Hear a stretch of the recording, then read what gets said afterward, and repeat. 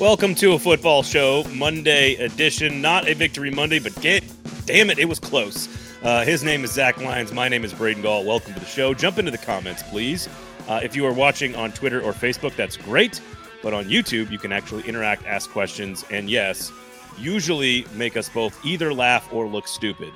We do appreciate you guys. Mostly just me on that last one there. Haven't seen anybody make us look stupid yet in the chat, and we've been doing this for about a year and a half. So I guess you guys need to amp up your game. And that's true. Step up your game, Sewer. Come on, Sewer. No, we do appreciate you guys jumping into the comments. Jump over to the 440 Sports YouTube page. Give us a subscription. Head over to stackintheinbox.com. Give you a subscription, of course. We've got a wild and crazy SEC championship game and college football playoff to discuss later on today in the show. And you and I were discussing the product in terms of the trust of the power structure, trust in Mike Vrabel, trust in Rand Carthon, trust in Amy Adams-Strunk, trust in some of the leaders. And we were going to have a little bit of a conversation about that. I think those questions have been answered just prior to the show with the firing of special teams coordinator Craig Aukerman. So we'll get to that and a ton to react to, of course, from the loss to the Colts in what I can only say is the weirdest football game I have ever seen played at Nissan Stadium. I'm sure there's other ones that are close, but it is among one of the craziest. The Lions Titans game was way crazier and way more improbable of the things that happened in that game than this game. And that was played at Nissan Stadium. Maybe you left the game early like 75% of the people did, but I mean, that to me was one of the, and maybe because I experienced it, but I felt like I experienced it yesterday because it was wild. I wouldn't really argue with it. I just think that that one has to be, for me, number one, but I could see that being flipped around to the other one. And I wouldn't argue with anybody on any of that. I just think the statistical probability of some of the things that took place on Sunday in the Titans loss and overtime to the Colts are just extremely, extremely low. So we'll get to a lot of that stuff, what we thought of Will Levis, the receiving core, the offensive line, the secondary, a lot of that stuff. But again, as I mentioned, we're going to start with Craig Aukerman being relieved of his duties, but we are brought to you, of course, by Sinkers Beverages. You know, I was hanging out with some friends in the neighborhood, and some of our kids were playing together on Saturday, watching the SEC championship game, and we ran out of beverages. Right, we all walk home, so let's just be clear about this. We all walk back to our houses at the end of the evening, but we kind of ran out of beverages, and my buddy decides to just order using this other company. I'm not going to use the name. I mean, I'm sure it's a fine company, but they use this other company that delivers drinks. And I was like, well, wait a second. You can just use Uber Eats and search Sinkers Beverages and just have it delivered directly to your door. And he, yeah, exactly. And he was kind of like, really? I was like, yes, we've been telling people for over almost a year now that you can, in fact, have the booze delivered directly to your door. So if you're in the middle of that halftime game against the Titans and you have no idea what the hell you're watching, make sure you search Uber Eats, Sinkers Beverages, and have the two-time defending champion deliver you booze. That's all I got to say. Just make sure you do that. So it's Sinkers Beverages. And of course, their sister store, Bluegrass Beverages, up in Hendersonville, proud title sponsor of Football and Other F Words, which I'm assuming will be entertaining this week. Also, Kingston Group, Build KG. BuildKG.com is the website. You guys know the drill with them. They are experts on home building, home renovations, home selling, home buying. They are experts on homes, especially in Nashville, a very strange home market. Use them to your advantage. My family uses them to do additions to our house. We have used them to help us find other people that can help us with problems with our house. They are a full-service employer here, locally owned and operated, award-winning. So make sure you check them out, buildkg.com. So Kingston Group and Sinkers Beverages, there you go. We already have somebody voting with you, by the way, Team Ramrod, which is just a fantastic reference. If you know, you know. That Lions-Titans game is the wildest football game I've ever seen, and no one ever talks about it because it's the Titans and the Lions. To be fair, me and Stoney almost spent an entire podcast talking about that game and talking about Jake Locker. Go and subscribe to the Unofficial Titans podcast and go listen there for a Jake Locker centric episode that talked a lot about that game. I think you and Stoney could do some sort of weird series of episodes, call it the Dead Gladiators or something, about former Titans and former Titans games that just need to be relived in very weird and strange ways, good and bad and otherwise. So we'll get to all the weird oddities of yesterday, but at the top of the list, of course, are back-to-back block punts in which Ryan Stonehouse dies 2 separate times. It's hard to die twice in a single football game. But Ryan Stonehouse did. It actually turns out he's out for the year now. Is going to require surgery. Left the building on crutches yesterday, and obviously is going to be missed. The missed extra point with Ryan Tannehill as the holder. Even the opening kickoff to the Colts, the Titans' first kickoff was like a 40-yard return, and this on the top of 5 years of just very strange decision making. I think one of the things I wanted to talk to you about today, Zach, was why we still have faith in the decision-making and the culture and Mike Vrabel and the leadership group of this Tennessee Titans organization. And I think one of the things that fully cements why I believe that there is still plenty of faith in all those people, not the least of which is Rand Carthon's rookie class playing very well, that Amy Adams-Strunk, I think, is still deserving of high praise by and large. Mike Vrabel is still in control of the team in the locker room. But more importantly, sort of willing to do something different this time when it called for it, and firing a guy he's been loyal to for a very long time, and Craig Aukerman gone as the special teams coordinator for the Tennessee Titans. I mean, for me, this doesn't even rank in that category for me, because I'm more surprised that he actually did it. Not that I feel like it needed to be done right now. I mean, you could have waited. I mean, what's a special teams coach anyway? And I just felt he could have waited. And if we're specifically talking about Craig Aukerman separately, the situation separately, I listen. You guys know me. Ever since I've been doing football and other F words, and Craig Aukerman has somehow waded through his 2018 season, I have been a proponent that Craig Aukerman should not have a job. And I've been doing this thing that I'm working on, this little new stat for everybody. It's called the buddy stat. And it's how many coaches on staff are considered buddies, right? In-house hires or hires that you have relationships with and all that kind of stuff. And when Craig Aukerman got fired, and people in the group chat know that I'm talking about this, they go, well, I don't know if you can really say that Vrabel hired his buddy when he hired Craig Aukerman.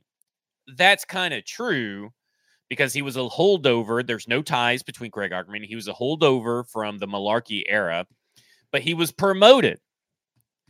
And on top of that, I think after a certain point of subpar coordinating, you become a buddy. 6 years or 5.5, if you want to call this half a year, was absolutely way too long for Craig Aukerman. So they became buddies. So he definitely counts towards the buddy rating system. So in my mind, I am very surprised, because also, like, firing a coach mid-season is not typically something he has ever done. But I thought his words today spoke a lot. And he said, it's what's best. It's what's needed when it comes to those kinds of decisions, those kinds of moves. That's what he says. So it's like, it's what's best and what's needed. So keeping coaches in season that maybe should have been fired, Todd Downing, it was what's best and what's needed at the time. It's about timing and feel, and this was what's best and what's needed. And that tells you a lot, because let's be honest, we know Mike Vrabel is a big relationship guy when it comes to establishing relationships, getting to know players, getting to know staff members. I'm sure this was not a very easy decision from an emotional standpoint, but I also think that, like, when you see your punter on crutches, knowing that he's going to be out, I think it's pretty easy after that. And and to me, yesterday, you can say some of it is on the players. I think, Josh Wiley, Luke Gifford, both those guys that, messed up. Ryan Tannehill messed up. But again, it's the coordinator's job to have your guys prepared. After the first blocked punt where your punter gets murdered, why are your guys not prepared? Yeah. Well, the gunner, the gunner was sort of prepared. He pointed and said, hey, look at that guy. And then nobody paid attention, which that's on the coach. That's on the coach. Like you clear, like I've never heard of Ryan Tannehill ready. That's on the coach. I've never heard, and this is how my brain thought about it, because offensive coordinators stack plays, right? Like you're going to run. I think the Packers did a brilliant job of it on Sunday night, where they're running that jet sweep, fake motion, and then it's a real one, right? And then so they're stacking the plays off of each other. I've never seen a punt block get stacked. I've never seen a coordinator stack his punt blocks, because that's what he did. On the first one, they blow up kind of like off the edge, but in the middle and kind of inside the tackle box and just destroy Stonehouse, and they end up scoring a touchdown. Well, then he went a completely different route because he assumed the Titans were going to solidify the interior, which they did, and didn't pay attention at all to the gunner sliding in and coming off the edge. And so that's on the coach. Like that's on the coach. And so Amani Hooker said it best. They just did a good job of coaching up whatever we had. Yeah. The gunner came off the ball. They did a good job of timing it up just off the edge. Everyone was doing their jobs. It was a good job on their part and their coaching. That's straight from PaulKarski.com article about all of this. And I this has been the question of the day is like, who made the call? Oh, I don't care who made the call. Craig Ackerman's gone. Well, and listen, Vrabel would have made the call. Let's say that he was forced to do it in midseason. I don't think he would have put up much of a fight because he's probably doing it at the end of the season anyway. But also, one of the best players and most consistent players is on crutches, and it's due to coordinating, and it's something that the Tennessee and that's Mike Vrabel's big on player side, players' health, and all this stuff. I think it's a Vrabel decision, but I really just don't give a shit. I don't give a shit to parse that out. He is gone. That's all that matters. I tend to agree with you. And Ed and Green Thumb, you both have kind of asked that. I just don't. And there were people on my replies on my X and everything. So I don't see at all how a general manager or owner can force the hand of a coach for a special teams coordinator. Like, it just doesn't. That's a Mike Vrabel decision, in my opinion. And I think this is also, to your point, I don't care if he was technically hired or a holdover or brought out. Like, we know how he likes to operate, which is to develop from within. And he's loyal to a fault to players and coaches, which is totally normal for most football coaches. And this is a long time coming for this. So it's not like we don't need to rehash like why this is happening necessarily. I think you've been on this for like 3 years now, maybe longer. And I think like let's just again, coverage yesterday wasn't very good either, and that's lost in the shuffle of like the major mistakes. But how about the Kyle Phillips punt drop against the Ravens? Like, that it's Kyle Phillips' fault that he didn't catch the punt. That's his fault. It is the coach's fault that he doesn't know when to catch the punt or not. And so the coach has to coach that out of Kyle Phillips. And the returner problem has been a problem. Coverage has been a problem. Finding a field goal kicker, I think some of that's on Vrabel and their hubris. They finally decided to send a draft pick for a kicker, and guess what? It's worked out. Also turns out to be a halfway decent punter as well. So I think, to me, there's just a long list of things. Does it change the team next year? Does it make them a 12-win team instead of a 10-win team, or a 11-win team instead of a 8-win team? I mean, it may. Maybe. With how they lost yesterday because of special teams, and they have lost games before because of special teams. So to the Colts. I don't know. I mean, maybe not a 12-win team, but there could be like 2 or 3, different games. Maybe not this year. Maybe this is the only year that special teams would have affected, but it doesn't mean that it can't come quickly for a team like this. And, I look at it like this, he was never good. Even dating back to the his days with the, I think they were still the San Diego Chargers back in 2016, but even as special teams coordinator, he was never good. Well, and any time that he ranked high, like last year's, when you have All-Pro Ryan Stonehouse, and this year he was trending in a good direction because you have Nick Folk not missing kicks, and you have All-Pro Ryan Stonehouse. So like, now you don't have Ryan Stonehouse. How good was the special teams unit going to be? Probably not that good. My thing is he just never had an answer. Yeah. There was never an answer in the press conference that he gave that was like, made me be like, okay, well, now I understand what's happening. No, he just was a guy that was in over his head, and he was in over his head for 5.5 years.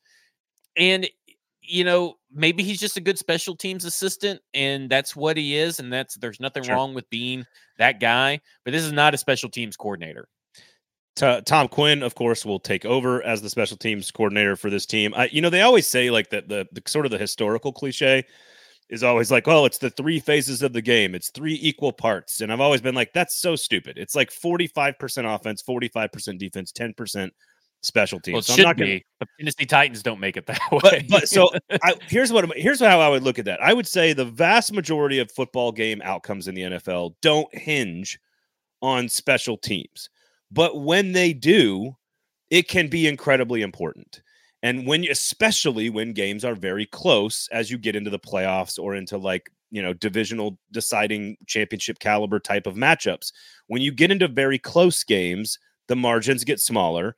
And I think that's where all of a sudden your special teams being really, and I would say the vast majority of special teams are probably similar, but that's where you get into the very, very good special teams might be worth a couple of wins a year. And the very bad special teams might be worth a couple of losses each year. So I think it's more like a 40-40-20 or a 45-45-10. But when they are important, man, is the impact magnified. And it normally happens in close games.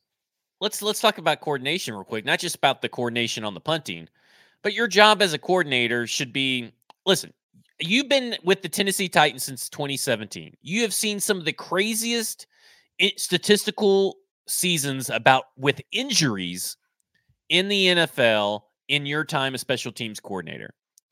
When Ryan Stonehouse went down, I believe got carted back to the locker room. I'm not for 100% on that, but when he's heading back to the locker room and he's taken out, your job is to be over there with Ryan Tannehill and Nick Folk and hammering out everything before they actually have to go out there and kick a field goal. And which, by the way, and this falls onto Mike Vrabel, if you have a new holder who did not do any of that because your special teams coordinator is not good at his job, you should be going for 2. You should not be going and kicking a field goal. And they lost and had to go into overtime because they missed that field goal, because they weren't over there. He was not coordinating. He was not over there managing players, making sure that they were ready, making sure that Ryan Tannehill said, Ryan, got to get you over here, bud, because he should be like, Ryan, I know I didn't prepare you at all as part of my job this whole offseason and at practices while you became a backup. I could have spent time preparing you for this because we are supposed to be ready for everything, but not the special teams. And I'm going to make sure, though, that you are ready, that you and Nick Folk are on the same page. Instead, he tilts it the wrong way, puts the laces the wrong way. It's in the right spot, but you can see at the very end that he tilted it in a weird direction. Yeah, it went towards then him. After him and Nick Folk are showing each other everything and going over everything. Where's Craig Ackerman? He wasn't even over there for that. It was some other coach was over there for that. So I can't feel bad for him. I mean, I feel bad that someone lost their job, but it's hard for me to feel bad for someone that was bad at their job that lost their job. It's the nature of the game, and they get paid very highly to coach a sport. So I'm not in the grand scheme of the world. My bleeding heart does not ever go out to fired coaches or players. So players maybe more so because their physical toll on their body. All right, we've got some college football craziness to get to, but I want to discuss the craziness that happened at Nissan Stadium just in general, and then I want to get your thoughts on some specific players as well. Seekers Beverages Kingston Group is who brings us this great show. So brings you this great show. So please support them. Search Uber Eats, search Seekers Beverages, have the booze delivered directly to your house. They drive so you can drink. Kingston Group, buildkg.com is the website. So just quickly here. Okay. Gave up a double-digit lead, back-to-back block punts, 4 injuries to arguably the 2 most important players on the team. Jeffrey Simmons' knee injury, the update on him is a couple of weeks, but not super serious, so that's good and bad, but probably better. Not the knee he tore the ACL pre-draft. Derrick Henry also left the game with concussion protocol, is not in the protocol today, which is also good news. It means he's probably playing next week. I don't think he got into the protocol yesterday either, from what it sounded like. So he was never in protocol, but Schefter said he was. But Schefter's been wrong before about Derrick Henry stuff, so I'm not surprised. Ryan Stonehouse, of course, as we've said, out for the season. Josh Wiley left at around the same time as Derrick Henry with the knee injury. It appears that it is not extremely serious, so who knows about that? We'll keep an eye on that. And then, of course, Christian Fulton left the game at the end of the game. Not sure I noticed him during the course of the game. Not sure I noticed anybody in the secondary. Maybe not. We'll get to the secondary in a second because that was bad. With a hamstring injury that keeps, and I think the way Vrabel said it is it's that. I can see hamstring. He's like, that damn hamstring keeps acting up, and it's those all soft that tissue. Pilates and hot yoga and shit didn't really do much. A pick 2 which the CBS broadcast totally screwed up, by the way, putting a touchdown on the board. And I was like, that was, I walked out of the room. I came back and I was like, you can't have those two things happen back to back, a block punt for a touchdown. So a pick two, off a deflection too, by the way, not even just a regular old, like, hey, you threw the out route slow and the guy broke on it well and took it the distance. No, like off somebody's face into Hooker's hands and then all the way down. The missed extra point, as we've already alluded to. Will, and one of my main points about Will Levis is going to be ball security. We'll talk about that in a second. But I took a 3-pointer knowing full well that it was going to clank off the front of the iron, and I ran full speed to go get the rebound to knock the interception out of the guy's hands and then recover the fumble. Also, something I've never seen, maybe in like all of football ever. You had Tajay Spears knocking it, what would have been a fumble, down into the ground. Chig recovering it, goes back. They have to call timeout.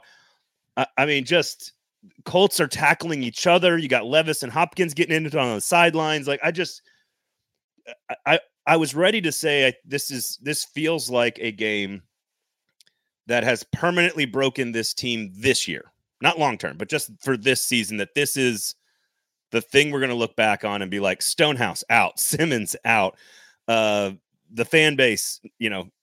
I don't know. And then your piece comes out, which is there such thing as a good loss? And I want you to kind of take us through your perception on that, because I think this is the moment we're going to look back on this season and go, oh, that's where it kind of ended.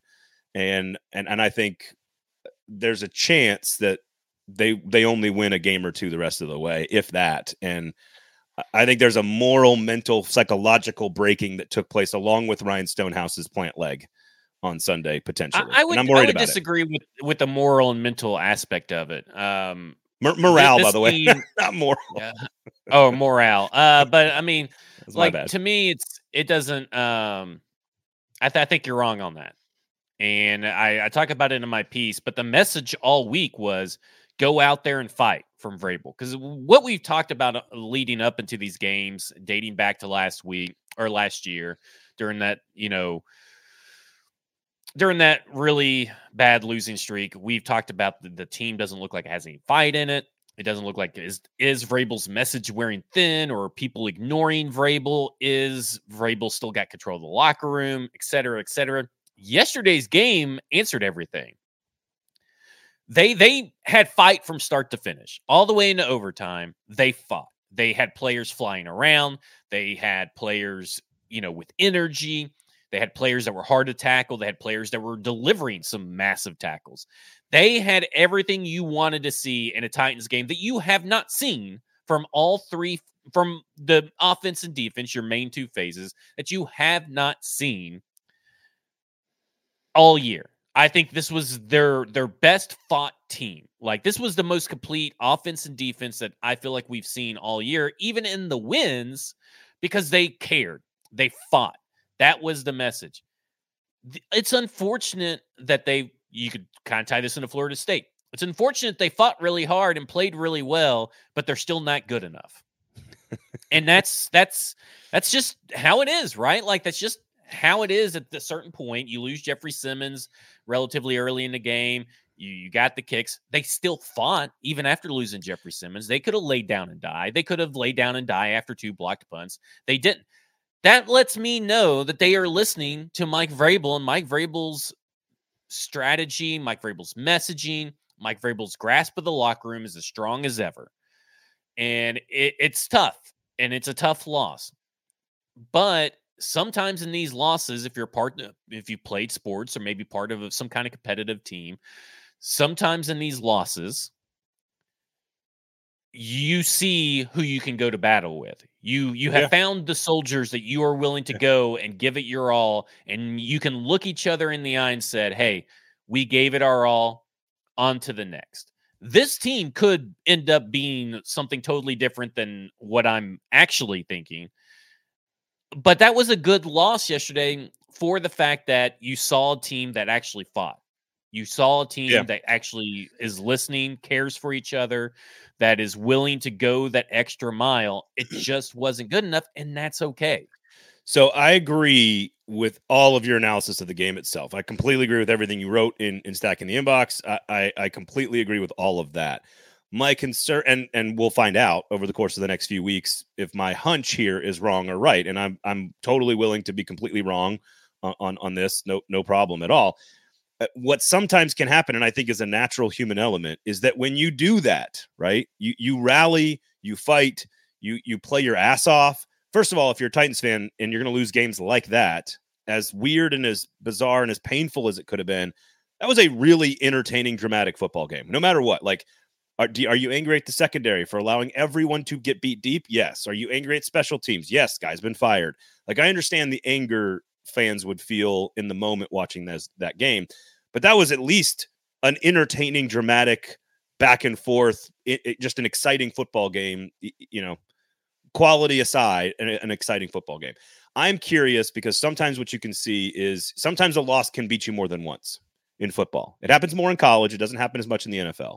But sometimes a loss can beat you a second time or the next week, and they're going to have to play Miami on Monday night. So they're going to lose, but it's not going to be because of this game. What I'm worried about is that sometimes there can be a tipping point in a season where you've been battled.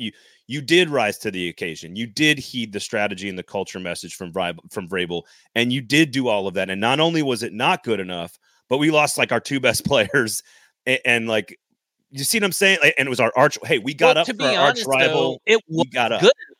It took 3 fluke plays, right? It took the 2 blocked bunts, and it took having to put Ryan Tannehill out there.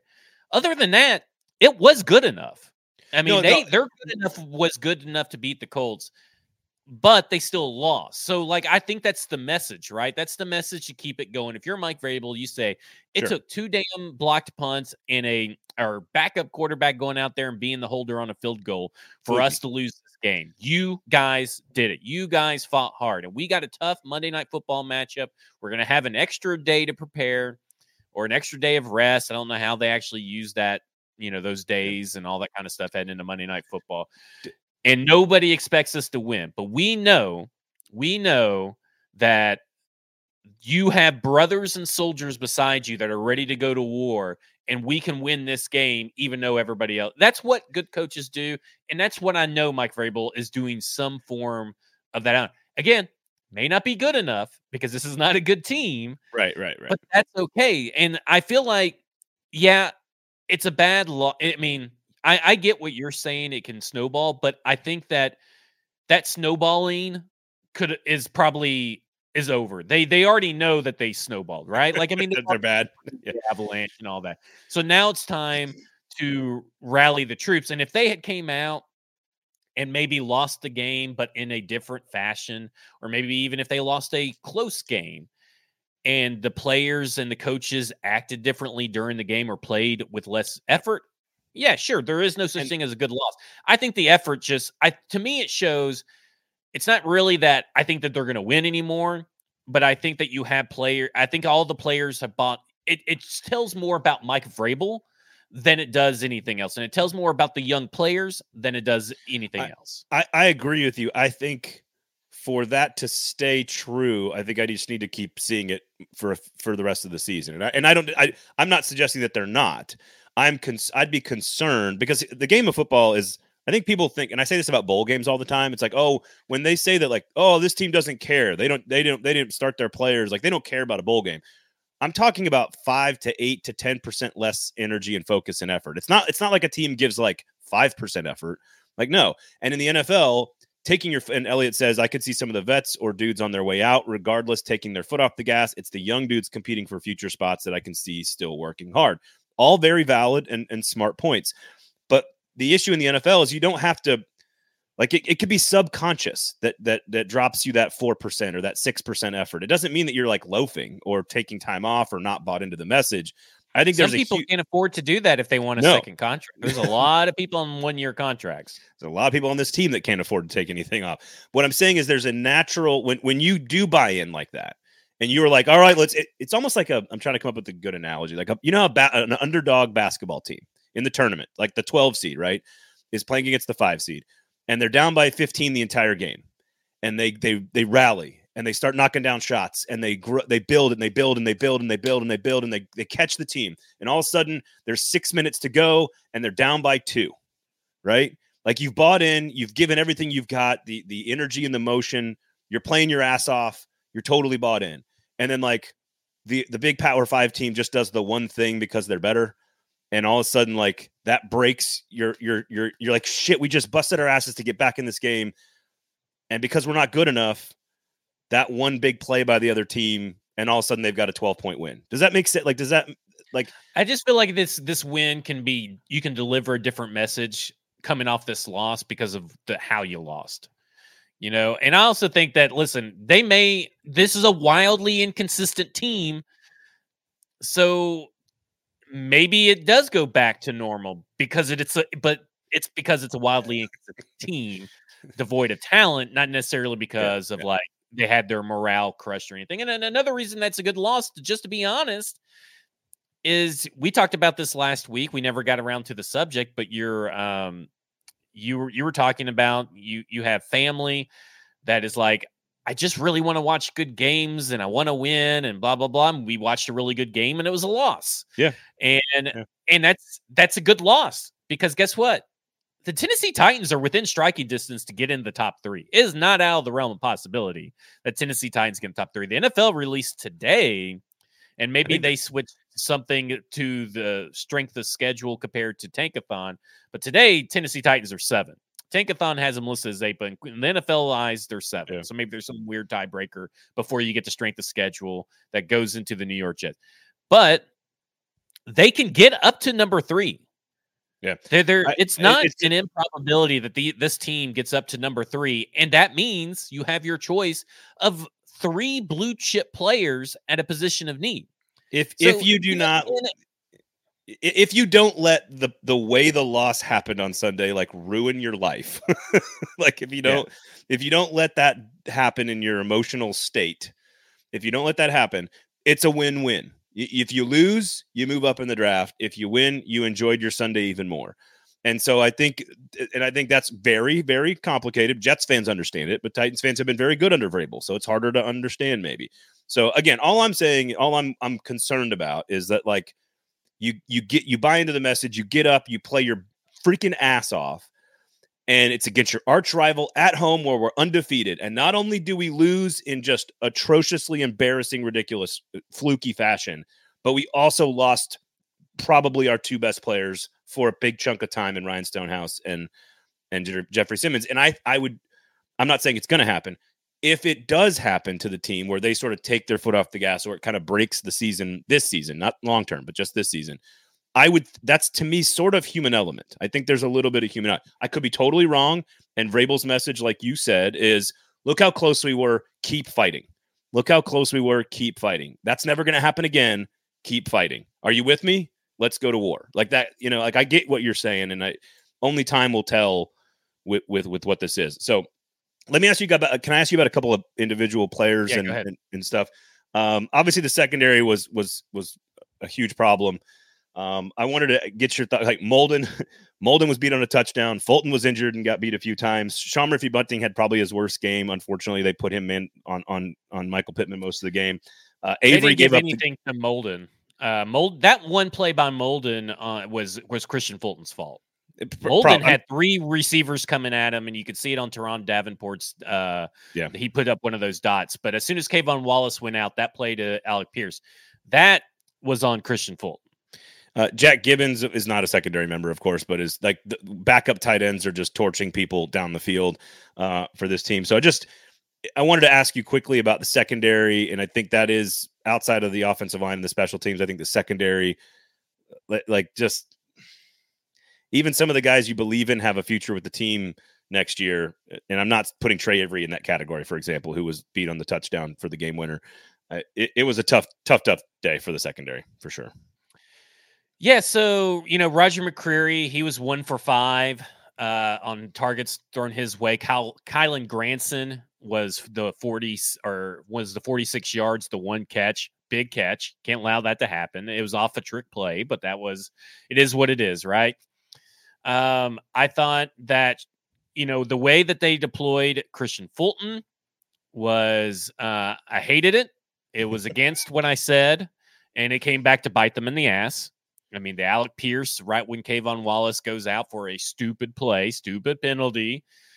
And then they let Alec Pierce go that way. Listen, Sean Murphy Bunting had the worst game as a Tennessee Titan that he's had all year by far, not even close. So maybe he wouldn't have done things differently then, but maybe because he's a little bit more heady and a little bit more sound in his assignments typically, he may have been close just enough for Gardner Minshew not to throw it that way. But to me, Christian Fulton, yet again, when he's on Michael Pittman, 1 for 2 for 14 yards. No touchdowns when he's involved. Let me ask you. I don't understand why they do not take Christian Fulton. They should have shadowed.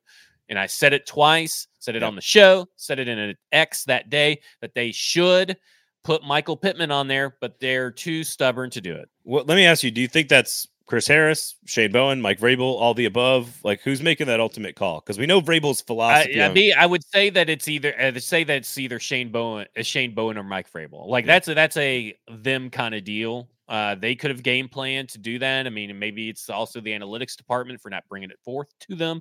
I don't know, but it's not hard to find and look at tape and all this kind of stuff to know that Michael Pittman and Christian Fulton is a plus matchup for your team where you can practically erase Michael Pittman. Instead, you just let him go wherever he wanted to go, whether it's on Jack Gibbons, Sean Murphy Bunting, Trey Avery. It doesn't matter where it goes. Listen, Christian, this zone defense that they are playing, these guys, and I said it, they have to be sound and disciplined when they pass off in these zone coverages. And they did really good against Josh Downs. They did really poorly against Michael Pittman and Sean and Alec Pierce. So Elijah Molden, fantastic day. Amani Hooker, fantastic day. They had no issues. Kayvon Wallace, fantastic days. Your safeties, if you want to include Elijah Molden in that, played out of their minds. Christian Fulton had a dumb play. Sean Murphy Bunting had a couple different bad plays, and he was just getting abused. And Roger McCreary got abused on a trick play. And there's also an element of like, hey, just please, for the love of God, just somebody make a play, right? And McCreary dropping the interception, which is not an easy play. That's a hard play, but like it's an opportunity that you miss, one of those kind of things. I wanted to set you up for the why didn't you shadow Christian Fulton with Michael Pittman? That's what I wanted to ask you about there. All right, offensive line. This team, and I want to get to Levis and Spears in just a second, but the offensive line, where are you at on how they played yesterday? I mean, what are they leading the league in false starts? I don't know if that's on Haas, the offensive line coach, if that's on Tim Kelly, Mike Vrabel, but like the penalties are just absolutely killing them. I don't know. Duncan had a couple of nice plays, couple of nice run blocks. He also I saw people say that he played better this week than last week. No, I want to know what game you were fucking watching. No, he got. I even asked, like, when I see X's like that, I'm like, I have to ask someone smarter than me because I felt like on the broadcast he played terribly. I thought he played terribly. I thought he had a bad day. Now again, and listen, Colts defensive line's pretty good. Round pick. Yeah, he's a rookie 6th round pick, and there was a lot of stuff that he did do well, but he allowed 9 total pressures, 3 sacks, 1 quarterback hit, and 5 hurries. 9 pressures total. Okay? They allowed, as an offensive line, let me just make sure I'm getting this right. Yes, 22 pressures. 4 sacks, both on the tackles, 3 on Jalen Duncan, 1 on Dylan Radins. The only person... Peter Skronsky allowed 3 hurries. Dylan Radins allowed a sack and 4 hurries. Daniel Brunskill allowed a quarterback hit and 2 hurries. Aaron Brewer allowed a hit and a hurry. And I already said what Jalen Duncan did. The run blocking was great, I thought. I thought the run blocking was good. But, man, that pass blocking, man, it was terrible. And they did not trend in the right direction. Now, this is probably I don't know if it's probably like a different style of pass rushers that you're seeing. But what I thought was unique about the Colts was like, they're really strong, but it also seems like it didn't matter what you were doing. They were attacking the right holes and loaded up the right side almost every time. Like their gap discipline seemed like just really good. It's because The Colts. what I think about the Colts is that they don't have the TJ Watt Miles Garrett guy, but they don't have a single weakness. Like that. Like if you go down the line with Pay and Buckner, and then the two outside guys that I can't pronounce their names all the time, but like you all those, like there's not a weakness there. And so on any given play, if they were to focus on, hey, we're going to do a stunt on the right side, it worked. If we're going to go speed rush outside, it worked. If we're going to go, up the middle on a delayed blitz, it worked. And I think this leads to I don't know if you have much more to add on the offensive line, but I think it's tied into what my biggest No, complaint I just about. think it goes to tell you that, Yeah, guys, he's a 6th-round rookie, and that's fine. Like, he can maybe find a place on the starting offensive line, maybe at right tackle or something. But guys, Jalen Duncan is not the left tackle of the future. It wasn't close to being that last week. It's not close to. It's even further away from this week. Yeah. It's not happening. Like we gotta. I just want to reset everybody's mind on this. Please do not expect that Jalen Duncan is your solution at left tackle. Your solution is in the NFL draft this year. Yeah, and Vrabel did say Vrabel was sort of like, you can always tell when you. He was like, we're just scratching the surface, I think is the phrase he used with Jalen Duncan today, and then proceeded to point out a million things that he needs to do better. And I think it is a lot of upside. It's a lot of work. It's a lot of development. It doesn't mean he can't be a right tackle, let's say, next year or the year after. I think there's plenty of raw talent there to work with, which is kind of what his scouting report was. But the offensive line is this major issue across the board that we know of. Not every position, but by and large is the biggest issue on the team. And I think that means that one of the things I really need to see from Levis, because Levis said after the game, this was his worst game. I think I don't know if he missed a ton of players like he did against Carolina, or maybe didn't see the pre-snap pressure the way he needed to do that against Pittsburgh, right? Like there's certain different games have different things where you see something he needs to work on.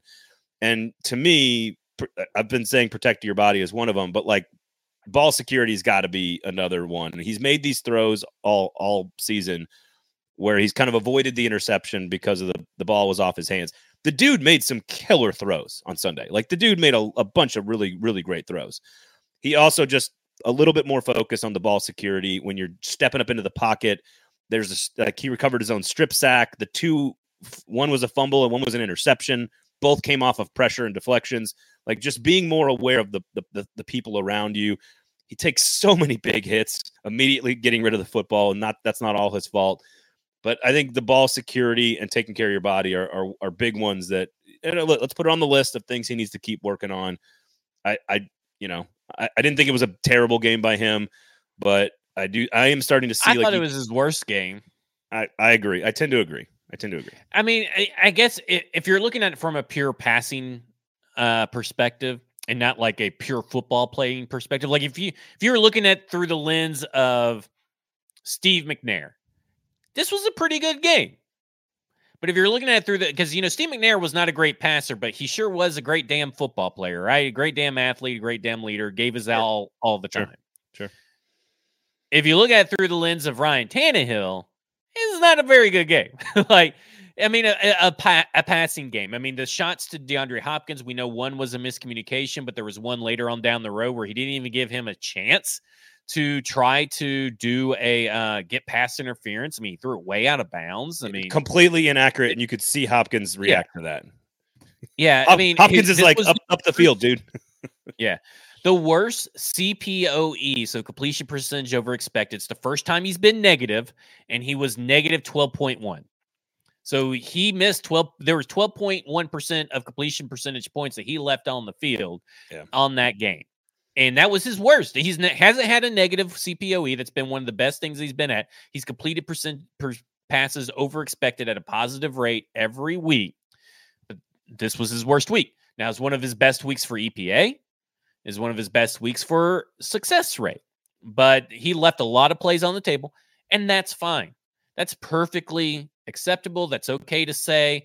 I'm not saying give up on Will Levis. He would even tell you that it was his worst game, and I'm sure he still felt that way after he went and watched the game. I'm going to get into this first half, second half, but there's a lot that's in an article. There's just a lot that he still has to work on. But that's expected. This is a better rookie season in my mind than what I saw from Josh Allen. If you want to look at Josh Allen's rookie season, he was not very good. Will Levis is better than Josh Allen's rookie season. Does not mean that Will Levis is going to be better than Josh Allen, but that should give you some hope that as far as rookie seasons go, he's got a lot of good things working in his favor that will be able to be improved upon in 2024. Ed Henry says Jordan Love or Will Levis, Braden, and I still think Will Levis has as much physical upside and talent as Jordan Love. I think Love misses some throws still. He's been in the league for 3 years preparing for this. They both have sort of like the Packers offensive line is probably slightly better, but it's not all that great. Their running back slightly better. I mean, like, I don't know if it's slightly better. It's got to be but like better the receiving, like DeAndre Hopkins would be the best player on either team as far as receiving core goes. I do think it's hard to do recency bias because I think Matt LaFleur called the best game of his entire career as a Packers coach. Tremendous game. And I think that Jordan Love played the best first half I've ever these seen. Last 3 or 4 weeks, Jordan Love has. I mean, I think it was he's got 3 or 4 games now with the highest passing totals since Aaron Rodgers at some point during his career. Yeah. Yardage wise, he's being very good, quick, decisive.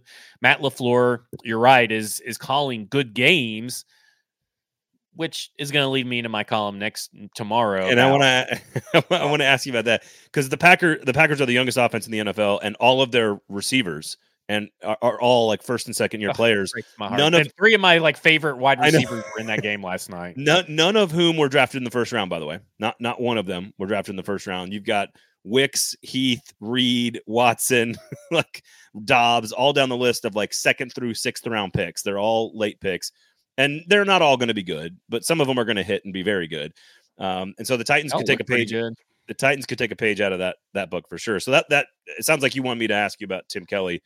Because I want to say that's gonna be for tomorrow because okay. There's a lot that I have not unpacked data wise with Tim Kelly yet, so I don't want to talk about Tim Kelly, but I will say that there seems to be some kind of discrepancy in the second half play calling versus what works in the first half.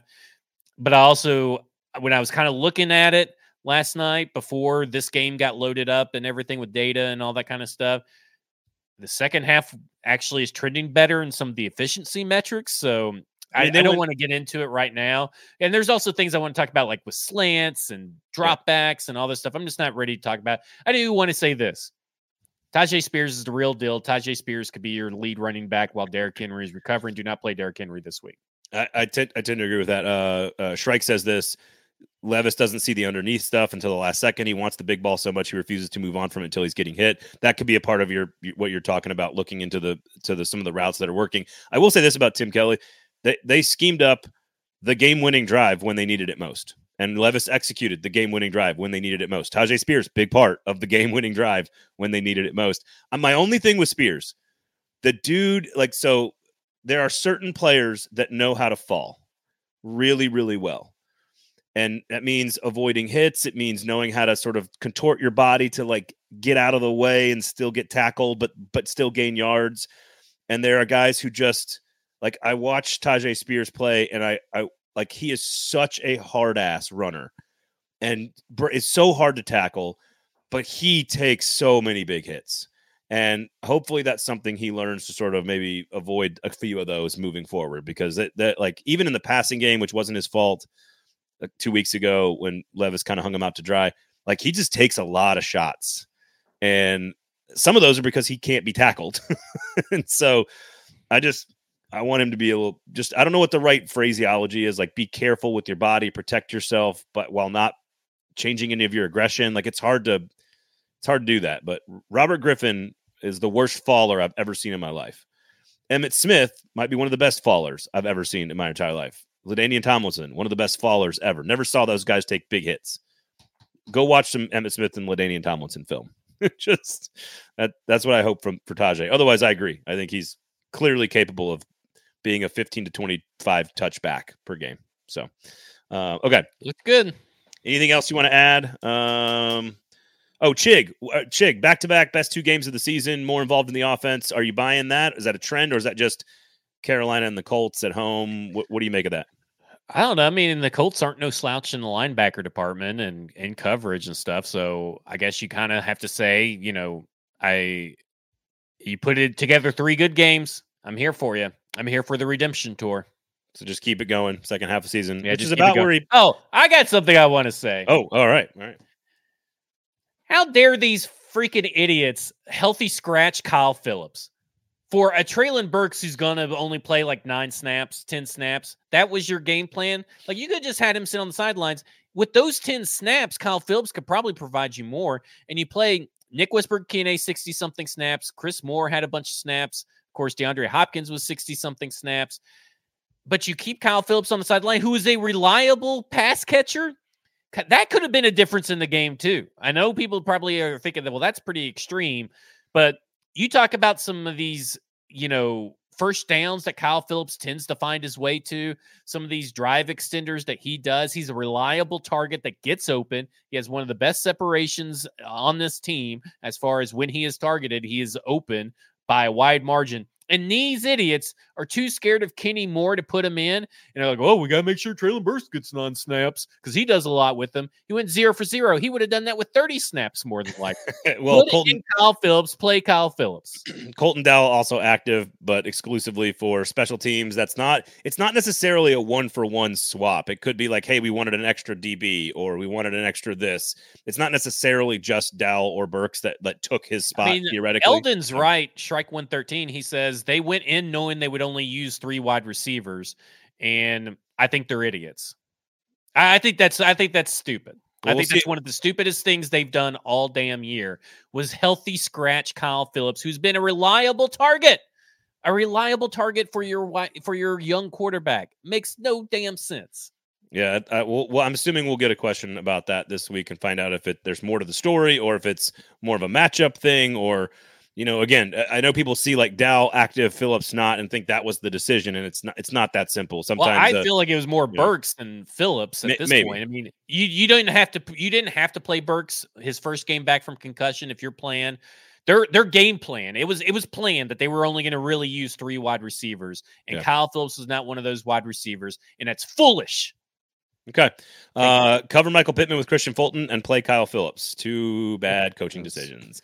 All right. The committee, college football here. We'll wrap up. Sinkers Beverages, Kingsley Group, of course, are 2 great and amazing local sponsors. I don't know if they got it right, but it's not because Alabama or Texas.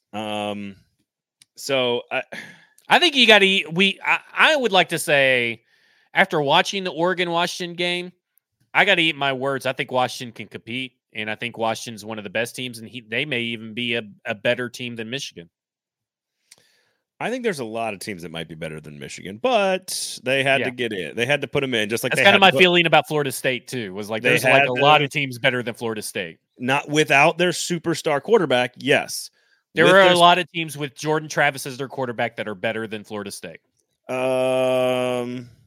Okay, but not undefeated conference champions, which I don't love as the argument, but that is the argument. And if Jordan Travis was healthy, they would have been put in the playoffs. So I think what they had to do. Number one thing you need to remember about this is, I personally think Georgia's the best team that was left out. I know Florida State fans think they're the best team that was left out. I think Ohio State fans don't really have an argument, but pretty damn good football team that got left out that largely accomplished. They're better than Florida State.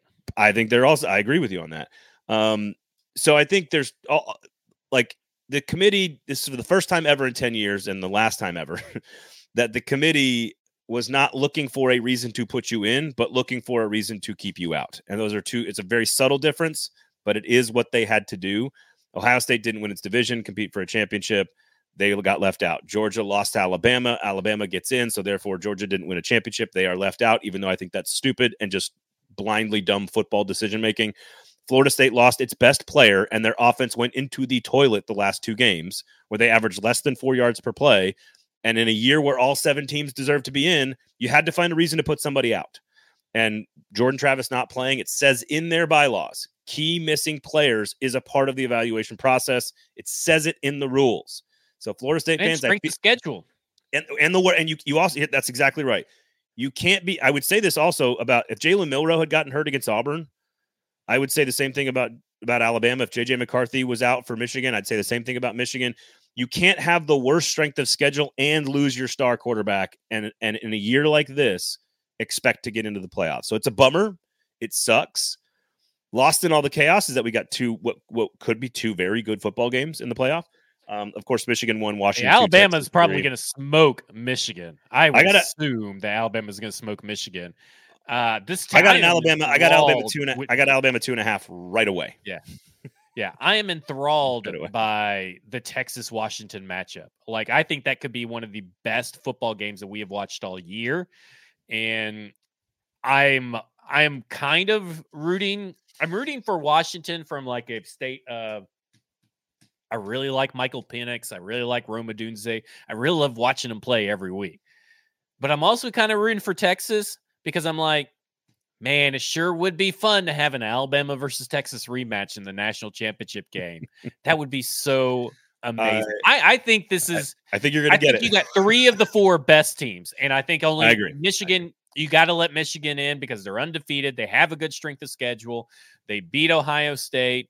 They have been consistent all year and won the Big Ten. Like, they have to kind of be in, but I'm kind of with you. I think they're the 5th, maybe 6th. I think they're the 5th best team in the nation.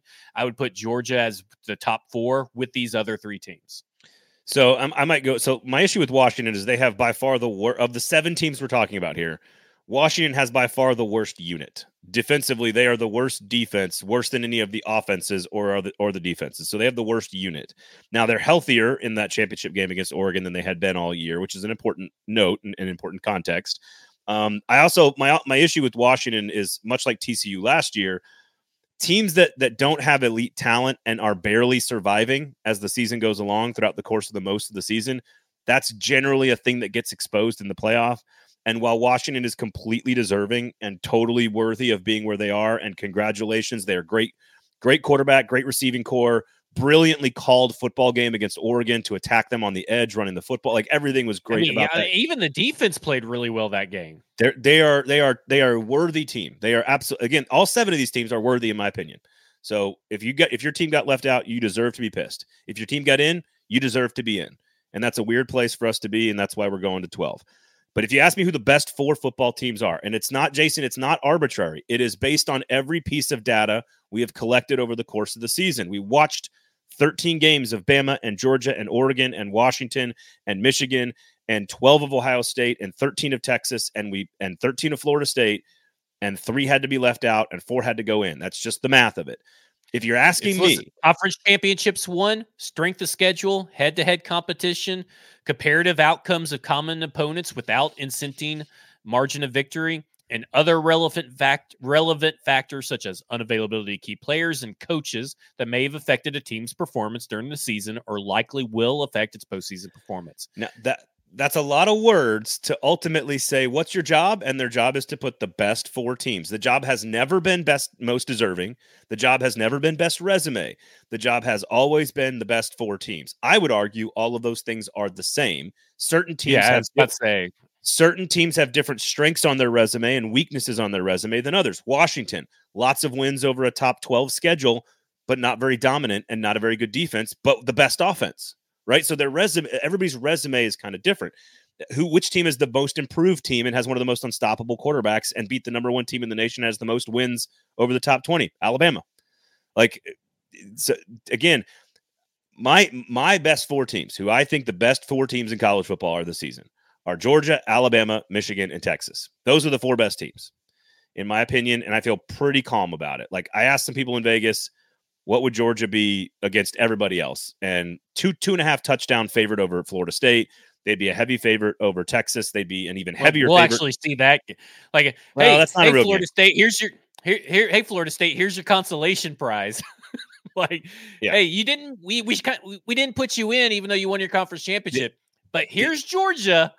The idea that a Jordan Travis-less Florida State is better than Georgia is fucking comical. And I lost money on that because I had money on Florida State to make the playoff. I lost money on that statement. But it's comical if you think that Georgia, the clear number 1 team in the entire country, loses to Alabama by 3 points in a neutral site matchup, and all of a sudden they are the 6th best team in America. Get the fuck out of here. That's absolutely ridiculous. They are clearly one of the 4 best teams. My problem is, I don't know who you leave out. There's only 4 spots. And it was easy. Here's the other thing you have to consider if you're a fan of these teams. The committee is going to do the thing that kind of makes the most sense in the press conference when they have to explain it. It's easy to explain Ohio State, right? Didn't win their division, didn't play in the conference championship, didn't play a tough enough schedule, whatever. Easy to explain Florida State. Didn't have their superstar quarterback. That's part of our criteria. Their offense looked like dog shit the last 2 weeks. Easy to explain. You have to explain more if you put them in, right? You got to explain more. Georgia, you got to explain. You can say, look, they didn't win their conference championship. They had a playoff game against Alabama. They lost. They had their chance. They lost. I disagree with that, but that's their explanation. They had easy explanations. Well, if Texas is in, that puts Alabama at 4. Alabama's the conference champ. Texas is the champ. Washington's undefeated. Michigan's undefeated. Like, it's easy to explain those 4. And it felt so clear that night that, like, to me, it felt so clear. I thought that the order was right. I thought it was going to be Michigan, Washington, Texas, and Alabama in that order. And that was the right order because it made the most sense from a logical standpoint. Taking emotion out of it, it made the most sense. And I think that when you look at it logically, that typically logic and business and the way to do things, usually it's like the most, what's that? The most Occam's razor, the most answer. Obvious. Yeah, Occam's razor, yeah, the most obvious answer is the right answer. This was the most obvious answer, I felt like. And then you see Kirk Herbstreit put up those 4 helmets right behind him. And I'm like, okay, well, we're good. Alabama's in. It's funny. Like, I struggled Saturday night after a couple glasses of whiskey, just kind of doing all the machinations in my head. Like, oh, I think they're clearly going to put Ohio State at 7. They're going to put Michigan at 1. Okay, they're going to put Washington at 2, and you sort of you kind of start to work through it. And the one that was the easiest to explain and the easiest to predict is where and again, I think I tweeted it out like 20 minutes before. I said it's going to be Michigan 1, Washington 2, Texas 3, Alabama 4. And sure enough, that's exactly what they did. In my head, Georgia is better than Washington, but that is extremely difficult to explain to the public, to the fans, to the teams. You're already leaving one undefeated champion out. It would be extremely hard to explain it other than the fact that fucking Georgia would beat their ass. But other than that, it's about what they can explain. And frankly, I think Washington, Texas is a really good football game. I think Washington, Georgia would not have been. And I think Alabama, Michigan is going to be I think there's a part of me that really thinks Michigan is going to play extremely well in that game. I think Michigan's going to play. 3 years JJ of McCarthy has not looked very good these last few weeks. Now, listen, Jalen Milroe these last games has made some questionable calls too, and we have plenty of time to do lots of time show. But 35 I am. Let me say this: I think when it's all said and done, you're looking at the best 4 teams by various metrics when you look at everything that it's supposed to take into account. I think you got the 4 best teams. Close enough. I think Georgia's the 5th best team. And I think it's almost like a 4B scenario when you really talk about it. And but the thing is, to me, is like Alabama, and I think Eldon said it right. Alabama only won by 3, but man, they sure felt like they were dominating Georgia that whole damn game. And I was nervous. The fan in me got nervous, but like I'm also thinking, I don't know. Alabama's just can do whatever it feels like they want. More Williams touches, please, as we go forward. I've been saying that since the USF game. But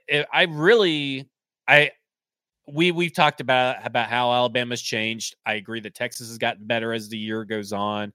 Washington has got better in certain areas, but they've been kind of the same team they've been all year. Same with Michigan. So like I at the end of the day, I get that it sucks for the kids. Yep. They ain't my kids. I didn't pay for them to get tuition. They're not my football team. Fuck them kids. Well, so Jason says, if you look at the data and you just say, I think to make the decision, wins and losses, like why aren't people fighting for, and I say this a lot in my college football content, so maybe I haven't fully fleshed it out on this show and we got to move on here. But Jason, like my issue is like, why is nobody fighting for Liberty to be in the playoff?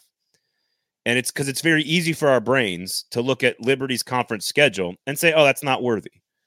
I think you do the same thing. It's you look at a schedule and you look at how dominant a team is. You look at the talent, you look at the wins, the losses, the resume, the strengths, the weaknesses.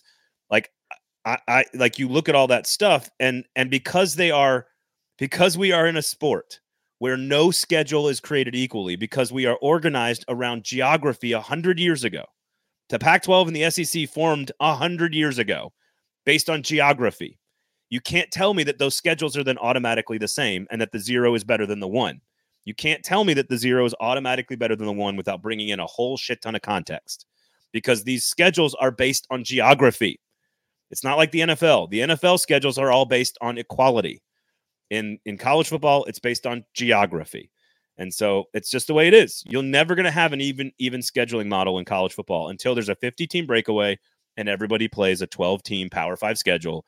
And it's the SEC versus the Big Ten every single year. And they have their own commissioner and their own playoff. And then all the schedules will be basically even. And then we can put teams in based on record. You cannot put a team in based on record. It doesn't work in college football because the schedules are so different. That's all. It's a very nuanced understanding of the game. But Washington played their schedule based on a 1937 forming of the Pac-6. Okay, I just want to make sure everybody knows that. Okay, I think it's gonna be great. I think it's actually gonna give us 2 really good games. Lost in all the chaos is where we're gonna be at. We'll be back on Thursday to preview, of course, the big stuff coming up this weekend. We're gonna have a good time. Make sure you check out F Word, Stack in the Inbox, Sinkers Beverages, Kingston Group, all the great stuff from across the 440 Sports Network as well. Zach, thanks for hanging out, man. Always a pleasure. Good to see you, buddy. We'll talk on Thursday. My name is Braden Gall. Thanks for listening. This has been a football show.